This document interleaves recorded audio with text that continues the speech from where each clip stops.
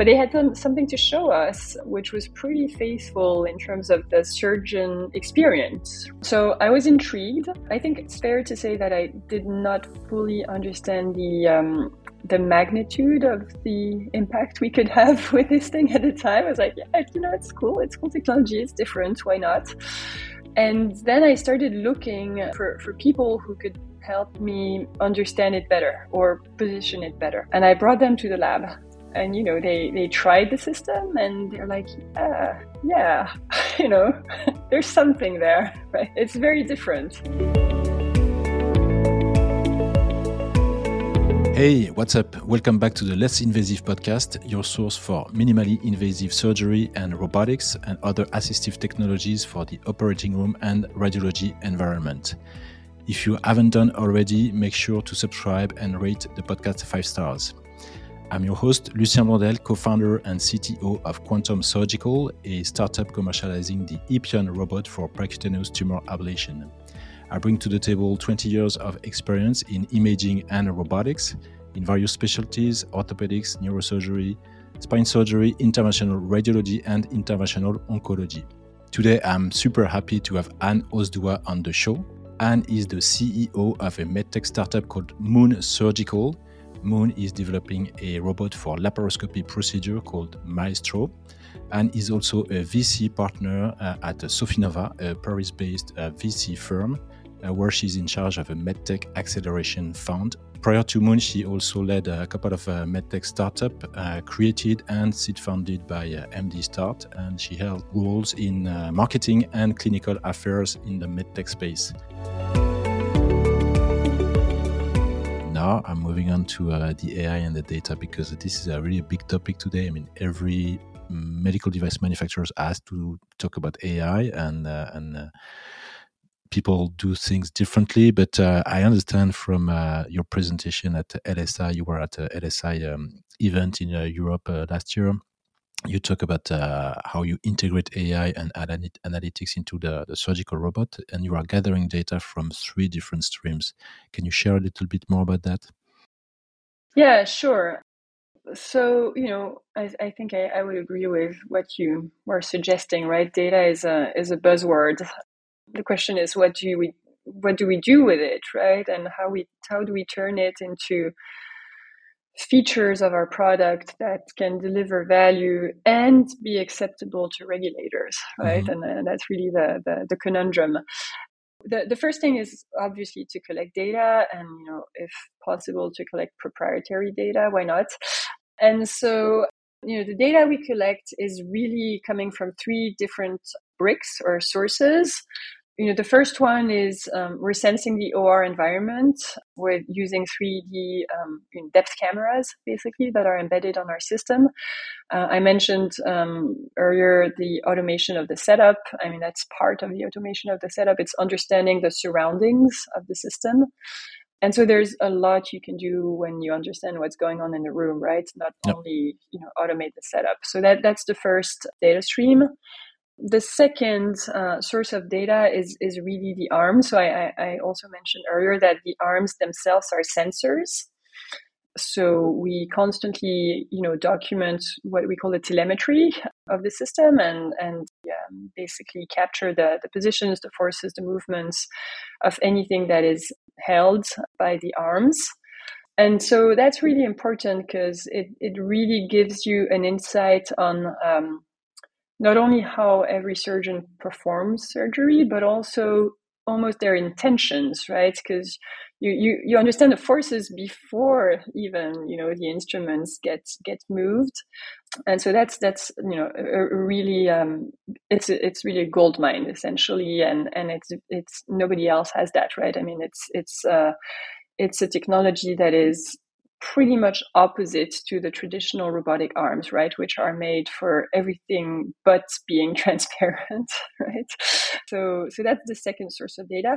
And then the third one, is one that everybody has. It's the laparoscopy the video feed, right, coming coming from the laparoscope. And so that gives you insights on, basically what's going on inside the abdomen, right? The steps of the procedures, the surgical technique, the clinical decision making, etc. But the beauty is when you combine all these, there's a lot more you can do with the data than what has been done traditionally. And so before we started working on actual features coming out of this data, we started actually putting together the data backend infrastructure that would enable us to collect this data even in our cadaver labs, right? To make sure that, even without knowing what we would do with that data, we were sure we had it somewhere in the right format and ready to be used in the future. And then after that, the question became, okay, what do we do with that, or where do we start, right? Because there's so much you can do with the data. There is the stuff you can do in the procedure. There's the stuff you can do outside of the procedure. There's the stuff you can do to help with efficiency. There's the stuff you can do to help with clinical decision making. It's infinite. And so we decided that we would start with a few features which have a lot of things to bring to our core value, right? Adaptability, accessibility, simplicity. And so, this example of the automated setup is I think a good one. It's not necessarily a feature it's not a feature that will deliver clinical value, right? For sure. Right. But we believe it's a feature that delivers tremendous value, right? In terms of facilitating the usage of your system, probably removing 10 minutes of setting up your system is a key to, developing its adoption, right? So, we started with features like that. And if you think about, one of our criterion for choosing the features we're going to implement based on data is the regulatory bar, for sure. Yeah. We want to implement things that can actually become a product and that, are not going to result in an endless fight with the regulators. So it's another filter for us. Okay, so just one last question, because I'm very excited about. I would like to see this technology because on the field there are Medtronic has the touch surgery with the video feed, the AI analysis. Intuitive has the same with the Intuitive Hub. Other companies are providing off-the-shelf systems for surgical video analysis and stuff like that. You are the only one, to my knowledge, to have this depth camera to analyze what's happening in the room and actually looking at providing it into a commercial product. There are research projects, obviously, but it's interesting what you say. There are several companies that equip operating rooms with 3D cameras, right? But they put these cameras in the corner of the room, right? So it gives you a lot of insights on what's happening in the OR, and you can do a lot of things with that. You can prepare the next patient when you're getting close. You can detect errors. You can count the number of gauze, filled with blood, and make sure you can do a ton of things. But it's not directly connected. Yeah, it's not connected to the robot. Exactly, to the corrective action, if you will, or to the consecutive action, right? And I think the beauty with a robot is you can sort of make it closed loop. Yeah. Okay. Cool. So I will come to Paris to see this robot for sure. All right. Please. So we're moving on to. So I know a lot more about the Maestro robot and how it is intended to be used in a laparoscopy procedure for high volume specialty. Now moving on to the Moon Surgical story, learning about the company and the startup journey. So, what's the story behind Moon Surgical, when and how it started? So Moon Surgical was not called Moon Surgical initially. I think you have a question on the name. It was founded by Professor Brice Gaillet, who is, a very, famous laparoscopy surgeon in Europe, and a co-founder, Pierre Cambredon. And Brice had really worked for 10 or 15 years with the robotics lab at Sorbonne University. So the lab is called ISIR. And he had been working on this concept of what they call the cobot, right? Co-manipulation robot. And, they had identified technology to develop that concept. And they had a demonstrator in the lab that was functional. And they were able to show me in January of 2020 a demo, right? I mean, I had known Brice for 10 or 15 years. I had worked with him on a project at Mauna Kea Technologies, and I had kept in touch with him. One of our Anne Osdoit portfolio companies called SafeHeal is in the field of digestive surgery as well. So I had, occasionally met Brice to discuss that. And in January of 2020, he said, "Hey, I have this thing. It might be ready for a technology transfer. Do you want to come over?" And they did have something at the lab at Isir, which was nowhere close to a clinical product, nowhere close to our robot today. It was essentially the arms. Very different arms than they are today. Fewer degrees of freedom, completely different operating system. They were running on Windows. I mean, things that, needed to be vastly changed. But they had something to show us, which was pretty faithful in terms of the surgeon experience, right? So I was intrigued. I think, I mean, it's fair to say that I did not fully understand the magnitude of the impact we could have with this thing at the time. I was like, yeah, it's cool. It's cool technology. It's different. Why not? And then I started looking, for people who could help me understand it better or position it better. And, I was, looking for experts, and I had a former team member from Mauna Kea Technologies who was one of the early employees at Oris outside of R&D. He was tasked with basically, doing the very initial positioning work for the Monarch system at Oris. And so I called him and said, "Hey, who would you recommend to basically assess this technology?" And he gave me names of people who had been instrumental in developing Da Vinci and other robots. And I brought them to the lab. And, they tried the system, and they're like, yeah, there's something there, right? It's very different. Okay. And so we basically did our diligence, and, it's interesting because we got very, very definitive feedback from people. I will tell you one of the interesting piece of feedback we got, which was that in robotics, you have to pick a clinical indication and develop something that is entirely specialized around that and stick to it. I was like, really? Is that what we should do for this platform? I couldn't entirely see it. But anyway, we got, I think, sufficient feedback to be convinced that, there was something there without knowing exactly what we would do.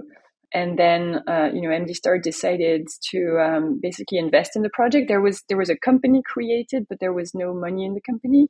Okay. And there were also no team, right? There were no operators to develop it. So we invested in June of 2020, then started discussing the license and the transfer of the technology. I know you have some questions around that. We ultimately transferred the demonstrator on October 1st. Of 2020, so just over 2 years ago. That was the day my first employee joined. He was, a former colleague from Mauna Kea, and he's our head of software. And I'm glad he joined the same day because I would have been totally clueless with that demonstrator. And then other people joined, in the following few months. So that's impressive because that's a very fast time to FDA clearance. I mean, if you started in October 2020, yeah, if you consider we redeveloped everything, yes. Yeah, I mean that's crazy. So, what were the main challenges that you identified you had to solve when you started as a CEO of this very early stage company, but yet with a aggressive timeline? So one of my mandate was really to build an initial team that would accelerate the project, right? I mean, this is the Anne Osdoit DNA is, you identify these projects early, you invest basically the company creation or in the seed round, and and you accelerate them while de-risking them. So I was looking for resources, but I was mostly trying to understand, how do you start a team in surgical robotics, right? I mean, I had never done that. So I spoke with a lot of people. Okay, who are the first resources, etc.? Where do you find them? And I realized that, a lot of the knowledge and the skill set is in the US. I mean, that's where most of the companies are. And so I wanted to keep the company in France, and our arms supplier is in France, and a lot of things are in France. The lab, of course, the technology came from is in France. Our surgeon founder is in France. So there was no question about the fact that, it would be a French company and we would have, a part of our team there. But I realized that, recruiting, a few people in the US, could help, Okay. to say the least. So, I started exploring that. And that was, in the summer of 2020. So before we had transferred the technology. And I got a few names, from a few of my contacts, and started, essentially a very intense courtship with a few people in the US, where I would speak with them every week.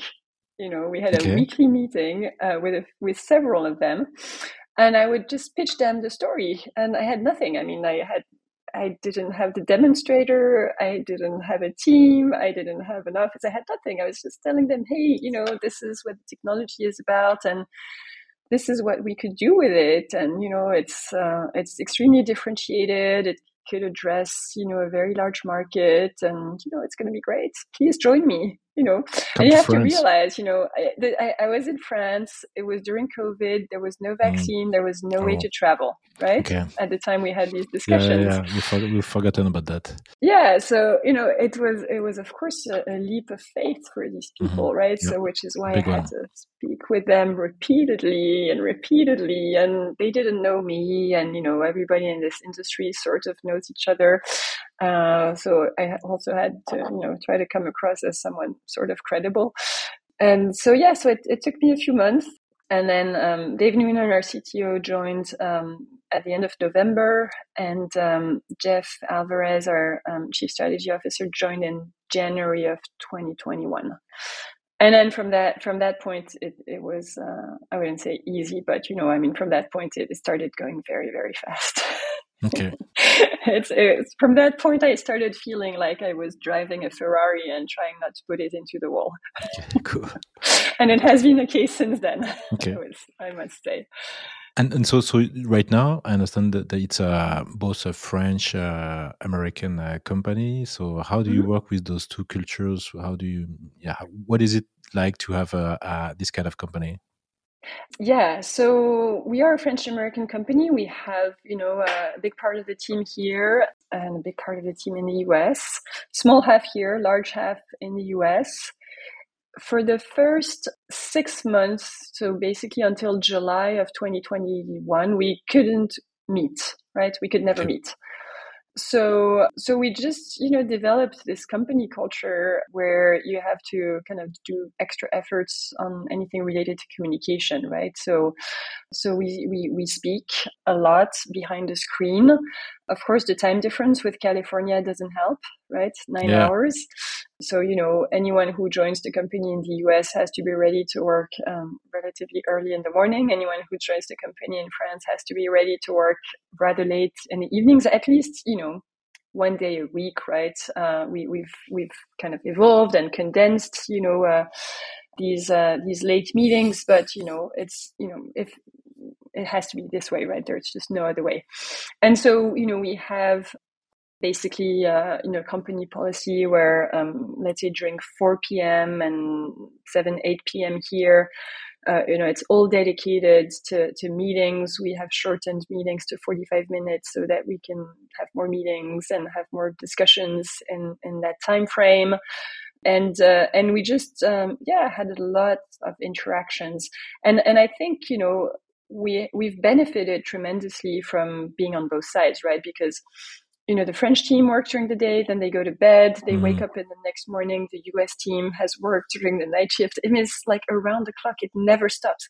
And you have new results in the morning and you take it from there. And it's pretty amazing how efficient we have been.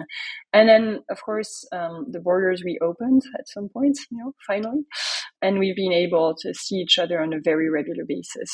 We do a lot of work here in Paris. We have our US colleagues coming over all the time. We go to the US a lot. Either individual team members, that's pretty constant, or the whole team. We had, for instance, a whole team event here in France this week. But we do those quite frequently. It's important. Okay. At least at our stage, to develop the company culture. Sure. So you are talking about the acceleration and the mention of the Ferrari. Is the partnership with NVIDIA part of this acceleration? There was a press release about the Moon Surgical being alongside other companies like Proximie and Active Surgical in a NVIDIA Inception program, and I guess the Maestro platform is using this NVIDIA AI platform. Can you talk a little bit about what does this partnership brings to an early stage company? Yeah, so we always had this data component in mind, right, for our platform, and we knew it was not the immediate focus, because the immediate focus was developing the hardware and the software to control it, but we knew it would come next, and so we started, thinking about, the data infrastructure and the data processing very early. I mean, as soon as we basically started working on the architecture of the system. And at that time, a year and a half ago, NVIDIA had already a very, I would say, pretty vocal strategy about growing into life sciences, right? Which has been part of their messaging for a few years now. And, if you look at the companies which presented this year at the JP Morgan Healthcare Conference earlier this month in San Francisco, NVIDIA is the second largest market cap company which presented at JP Morgan this year, right? I mean, it's very obvious that life sciences is an important piece of their growing business, right? So they had basically this program where they were enrolling a few companies to help define the specifications of a new GPU that would be designed for medical devices.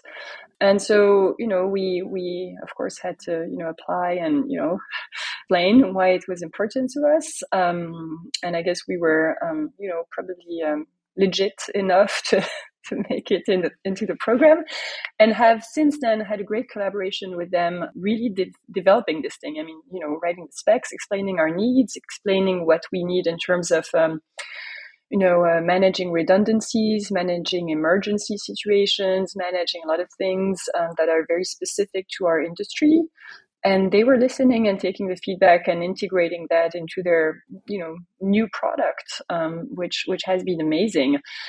So for us, it was a bit of a bet because it was a product that was in development and that is in development at NVIDIA. And, in our first in-human system, we basically used surrogates, right, to kind of replicate what we will be getting from NVIDIA. But for the development of our commercial system, we were expecting that, that element coming from NVIDIA. And so it is the case now. We're, integrating their technology, and it's going to be a great enabler, basically, for all these future features that we will be adding to the system. Fantastic.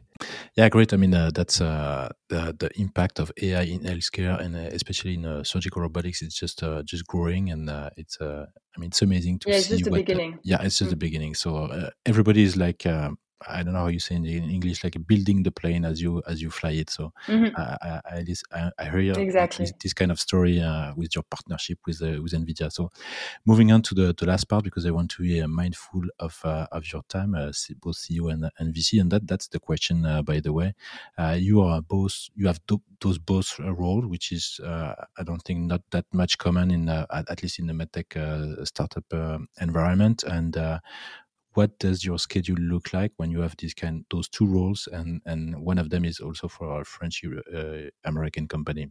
I would say busy. Okay. No surprise. But busy doesn't bother me. Busy is good. It's very intertwined, right? I mean, I don't tell myself, "Hey, today I'm the CEO of Moon Surgical, and tomorrow I'll be a partner at Sofinova Partners in charge of MD Start." No, it doesn't work this way, right? Because when you're the CEO of a company, it never stops, right? Especially a French American company, right? It never stops. So my schedule is different every day, right? I mean, I have all the usual things a CEO would have, which is, of course, one-on-one meetings with a number of people in the team, leadership meetings, team meetings, weekly meetings about a number of things. Of course, my job is to make sure no one in the company ever worries about money. So fundraising is an integral part of my job and takes a big chunk of my time. Managing our current investors, our board, thinking about the strategy, doing a lot of planning. So all that is of course a kind of a daily activity. And then on the Sofinova side, it's a bit the same thing, right? You receive deal flow and you work on your opportunities pretty much as they show up, right? You can't tell someone, "Hey, wait, I'm not going to listen to your pitch today because I have another job." So, I do my best, I guess. I have, I think it's predicated on having absolutely fantastic teams on both sides, right? And people, I am not a micromanager. I trust people, and Trust and delegate. and and they know I'm here if needed. Anytime. I'm very reactive and very available for people, but I also let them do their work, and it's been okay so far. Sounds great. It's been great. Yeah. One last question. If you weren't a VC partner, if you weren't a medtech CEO and money was not a concern, what would you do today? That's a tricky one, but I sort of answered it already, Lucien. I said I wanted to be a physician, right, as a kid. Yeah, I forgot about that. So that would be one of my answers. I think I still think I would have loved to be a physician, because I'm just extremely interested and passionate about the way we deliver care, and it's just a fascinating occupation to me, if you will. And I'm also, from a personal standpoint, extremely grateful, because one of my children has been very sick over the past few years, and I spent a lot of time in hospitals, and just seeing what they work with, and how they can transform your life has only made that feeling stronger. But I would also say that if money was not a concern, if I could do anything, if I had all the time in the world, I would be a writer. I love writing, and I like also being a little bit creative. So I think I would enjoy that as well. Cool. I think I would create a paragliding school if I was not a CTO, co-founder, and money was not an issue. But that would be great. Yeah, that would be awesome. I could. Can you be a professional marathon runner? Yeah, I might do that as well. But cool, I would have cool. to be younger. Are you running a marathon this year? Yes. Which one? I don't know if I'm running it, but I'm registered for the Paris Marathon. Okay. Is it in? It's in April. April. Okay. April. Cool. All right. Thank you so much, Anne, for being on the show, sharing your thought about laparoscopy, the Maestro robot, and sharing a bit of the story behind Moon Surgical. Hang on a minute. We'll chat offline. Thank you very much, Anne. Thanks, Lucien. Thanks, everyone. thanks everyone for listening to the Less Invasive Podcast. This is a podcast covering minimally invasive surgery, robotics, other assistive technologies for the operating room and radiology environment. If you haven't already, make sure to subscribe and rate the podcast 5 stars. Thanks.